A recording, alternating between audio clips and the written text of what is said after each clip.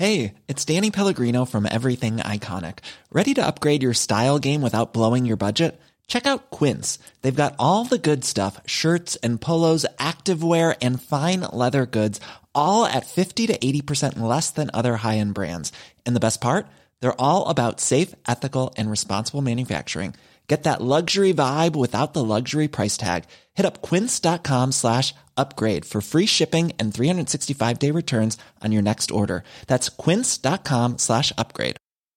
I'm Sandra, and I'm just the professional your small business was looking for. But you didn't hire me because you didn't use LinkedIn Jobs. LinkedIn has professionals you can't find anywhere else, including those who aren't actively looking for a new job, but might be open to the perfect role, like me. In a given month, over 70% of LinkedIn users don't visit other leading job sites. So if you're not looking on LinkedIn, you'll miss out on great candidates like Sandra. Start hiring professionals like a professional. Post your free job on linkedin.com/achieve today. I found the reins of empire and such powers of new acquirement, with full store of friends, that soon the widowed circlet of the crown was girt upon the temples of my son. He, from whose bones the anointed race begins. Hugh Capet, from Dante's Purgatory.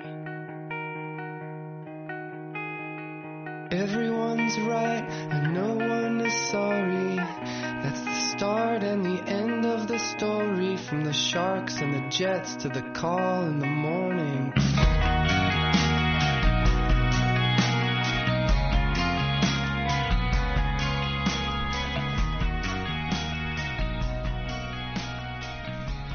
Greetings! My name is Benjamin Jacobs, and I am your host as we travel from Wittenberg to Westphalia through the wars of the Reformation. This is supplemental episode 21.5, The Death of Western Francia and the Birth of France. As we discussed last episode, I've been struggling with where to put a summary of the final destruction of Western Francia and the emergence of France.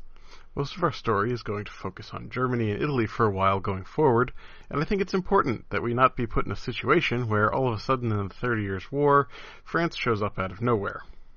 Still, I can't spare the time for a real proper telling of the story. There are a few podcasts out there on the history of France, but I haven't found anything narrative that's entirely to my liking yet. Let me know if you have good feels about any of the offerings, and I will check it out.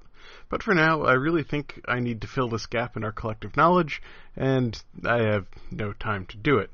So, let's see how fast I can cover 100 years of French history in one episode, shall we? Let's start back in 877, with the death of Louis the Stammerer. He had 3 sons. The eldest 2 shared the throne, and in the process created a northern and southern faction in the court that reflected a pre-existing cultural divide as well. The youngest son of Louis the Stammerer had actually not been born yet at the time of his father's death. He would be born in 878 and would be named Charles. After his brothers died their natural deaths, many viewed him as the last legitimate heir of Charlemagne other than Charles the Fat. Since baby Charles was obviously unfit to rule at this point, Charles the Fat got the throne. As we know, his rule lasted a hot minute, but in the meantime Western Francia was falling apart. The Bretons were long since effectively independent, and the marital alliance of the Welfs of Burgundy with the Robertians of Paris made them both effectively independent as well. The death of Charles the Fat made it possible for Louis, the son of Boso and Ermengarde, to slip back into Provence and break off that territory. Archbishop Fulk would further aid in this disintegration process after the flight of Guy III by deciding to support the infant King Charles against Odo. Charles was at the time under the care of the Dukes of Aquitaine, who used their convenient regency to break away from Odo's regime, thus reopening the north-south divide in Western Francia. Western Francia would spend the next 100-odd years in a state of near anarchy. So, when Odo, hero of Paris, assumed the throne, it was in the context of a realm that was going from bad to worse.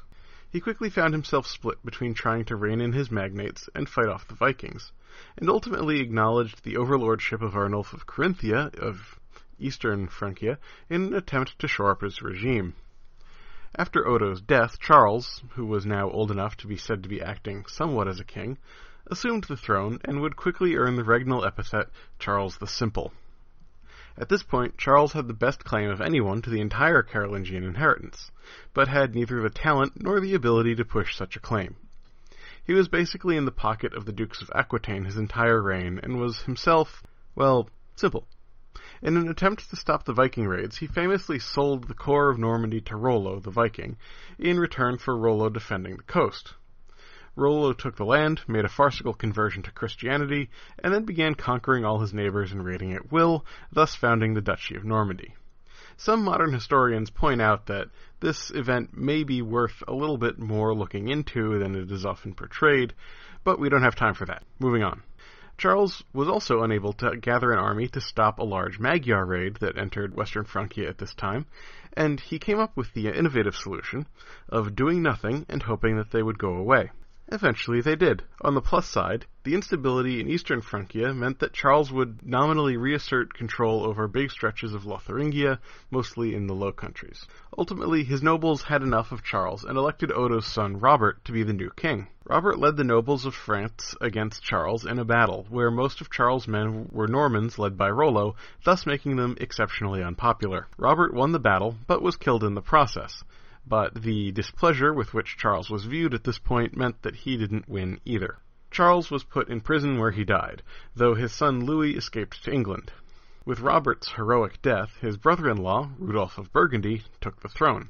Rudolph did a pretty good job playing whack-a-mole with the various threats he faced, fighting off the Germans under Henry the Fowler in 923, fighting off a Viking raid the next year, and then fighting a running war against the Normans for a year after that. He spent several years leading small efforts to keep the magnates in line and eliminate any Viking strongholds that were still left.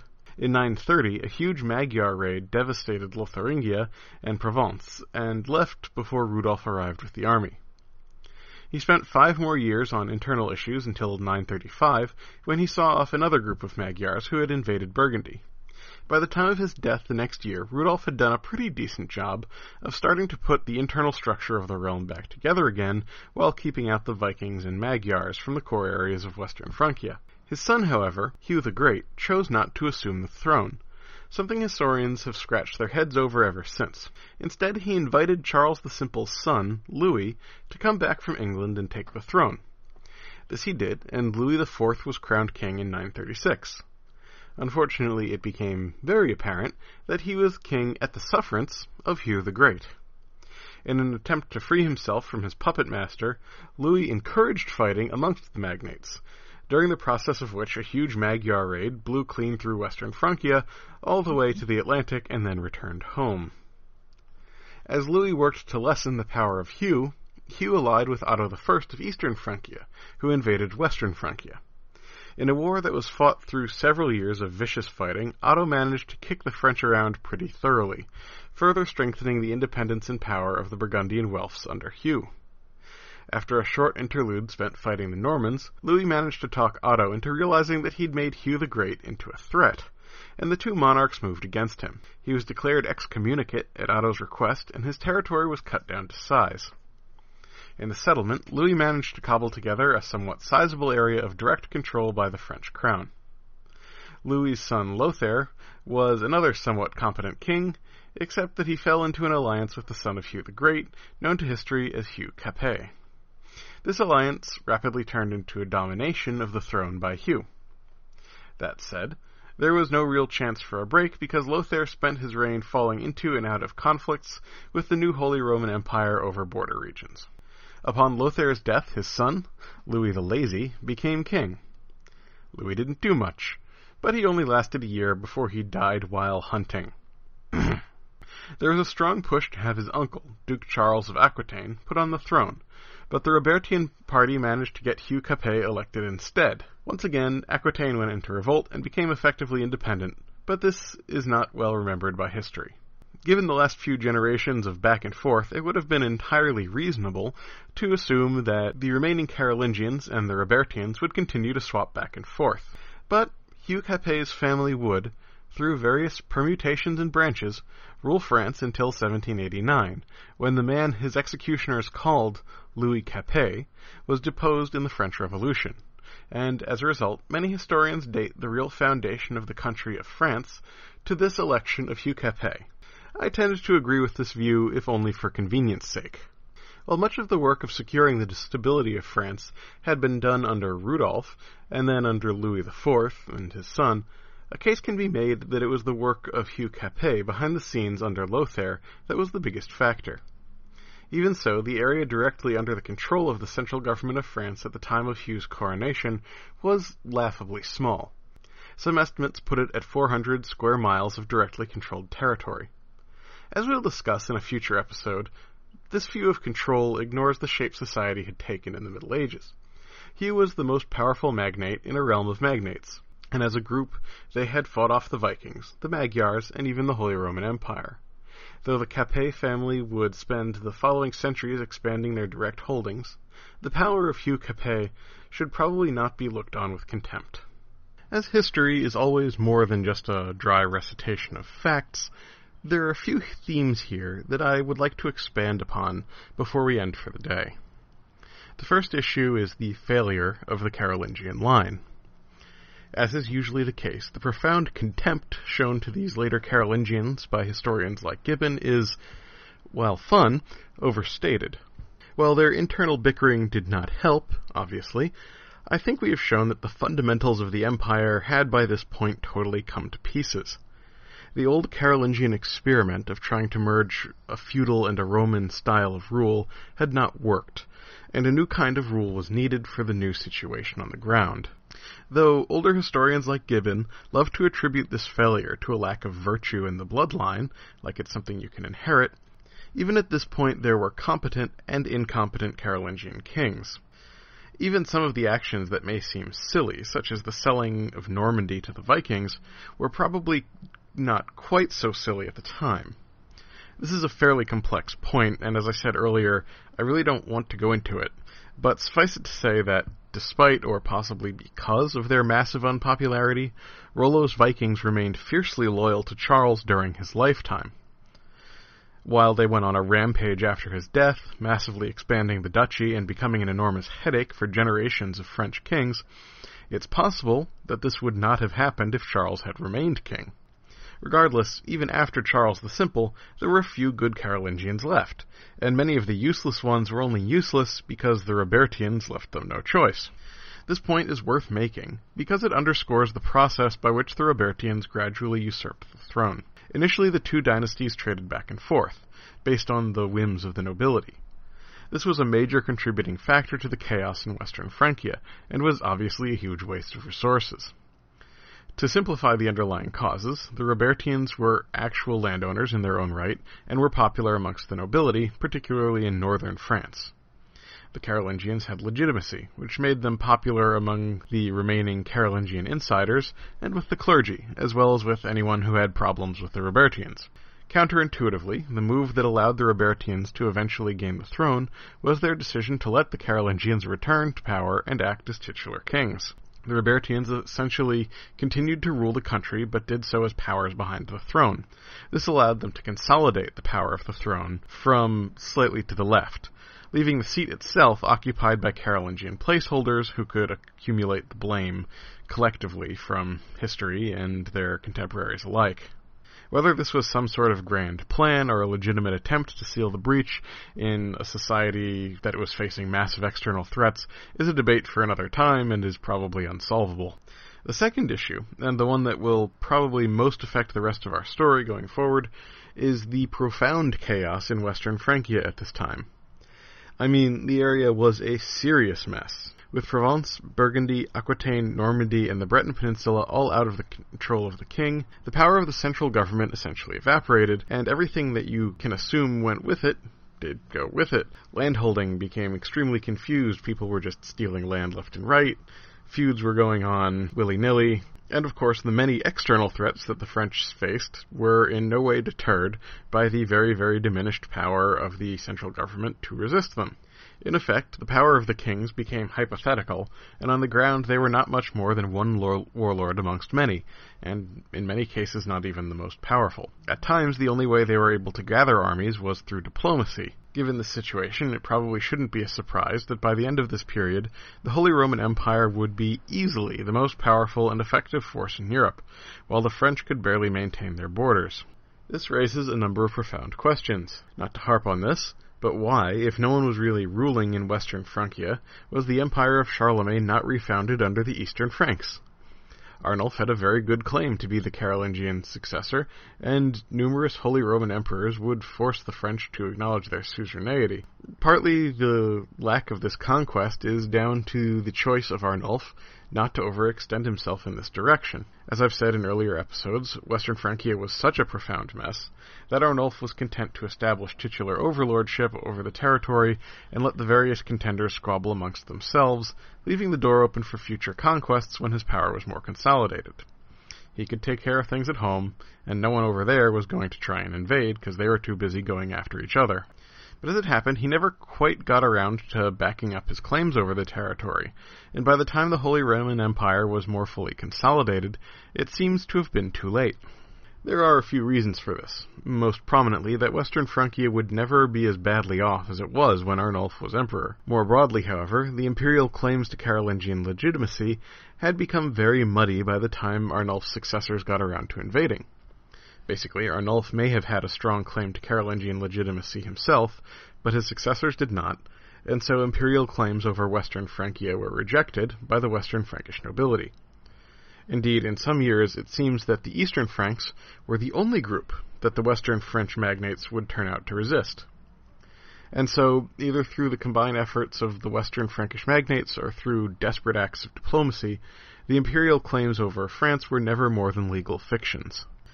There are a few long-term consequences of all this that we should take away.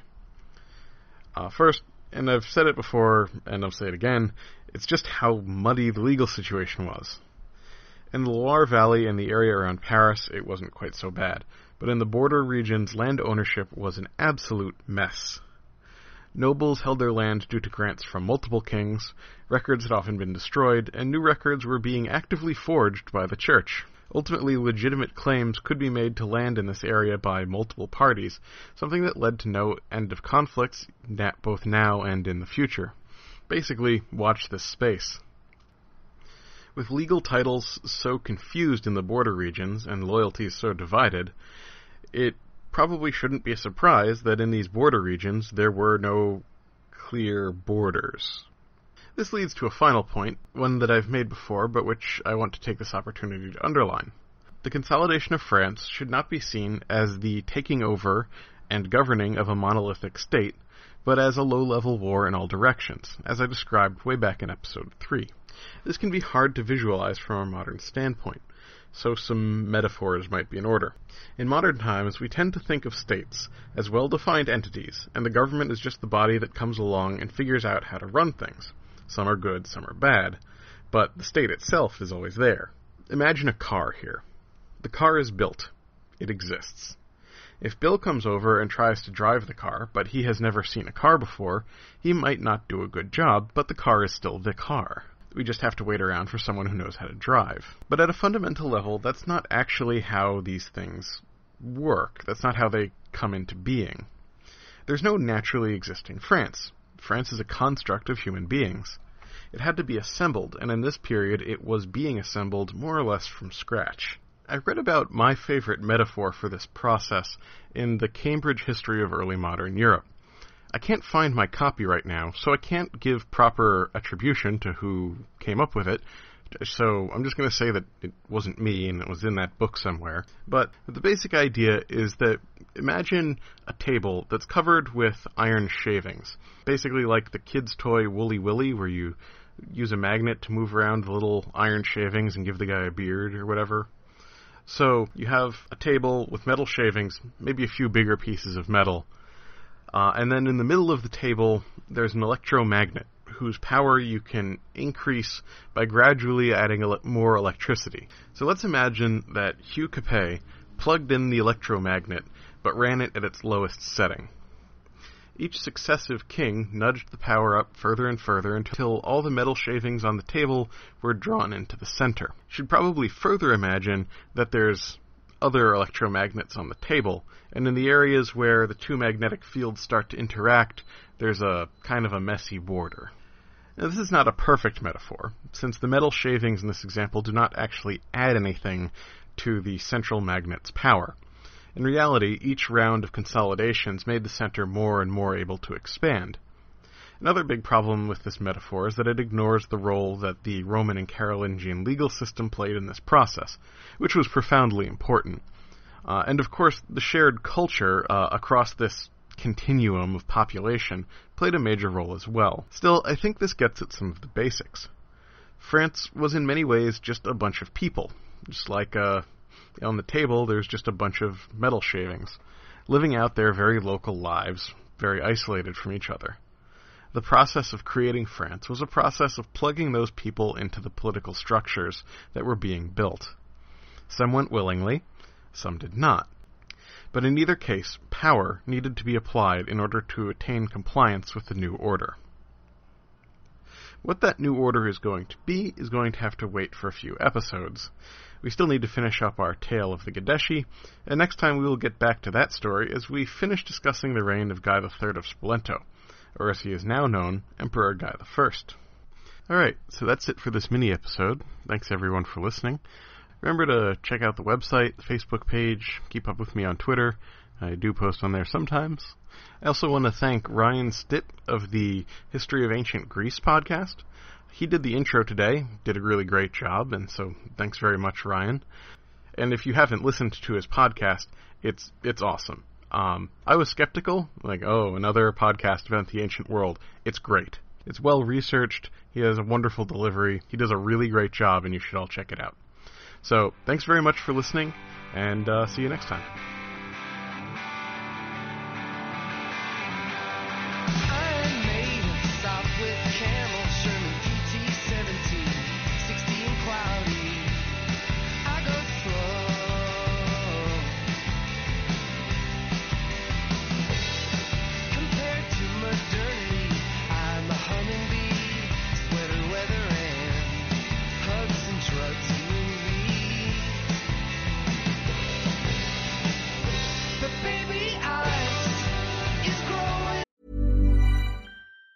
Planning for your next trip? Elevate your travel style with Quince. Quince has all the jet-setting essentials you'll want for your next getaway, like European linen, premium luggage options, buttery soft Italian leather bags, and so much more. And it's all priced at 50 to 80% less than similar brands. Plus, Quince only works with factories that use safe and ethical manufacturing practices. Pack your bags with high-quality essentials you'll be wearing for vacations to come with Quince. Go to quince.com/trip for free shipping and 365-day returns. Ever catch yourself eating the same flavorless dinner 3 days in a row?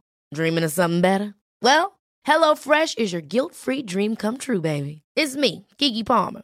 Let's wake up those taste buds with hot, juicy pecan-crusted chicken or garlic butter shrimp scampi. Hello Fresh. Stop dreaming of all the delicious possibilities and dig in at HelloFresh.com. Let's get this dinner party started.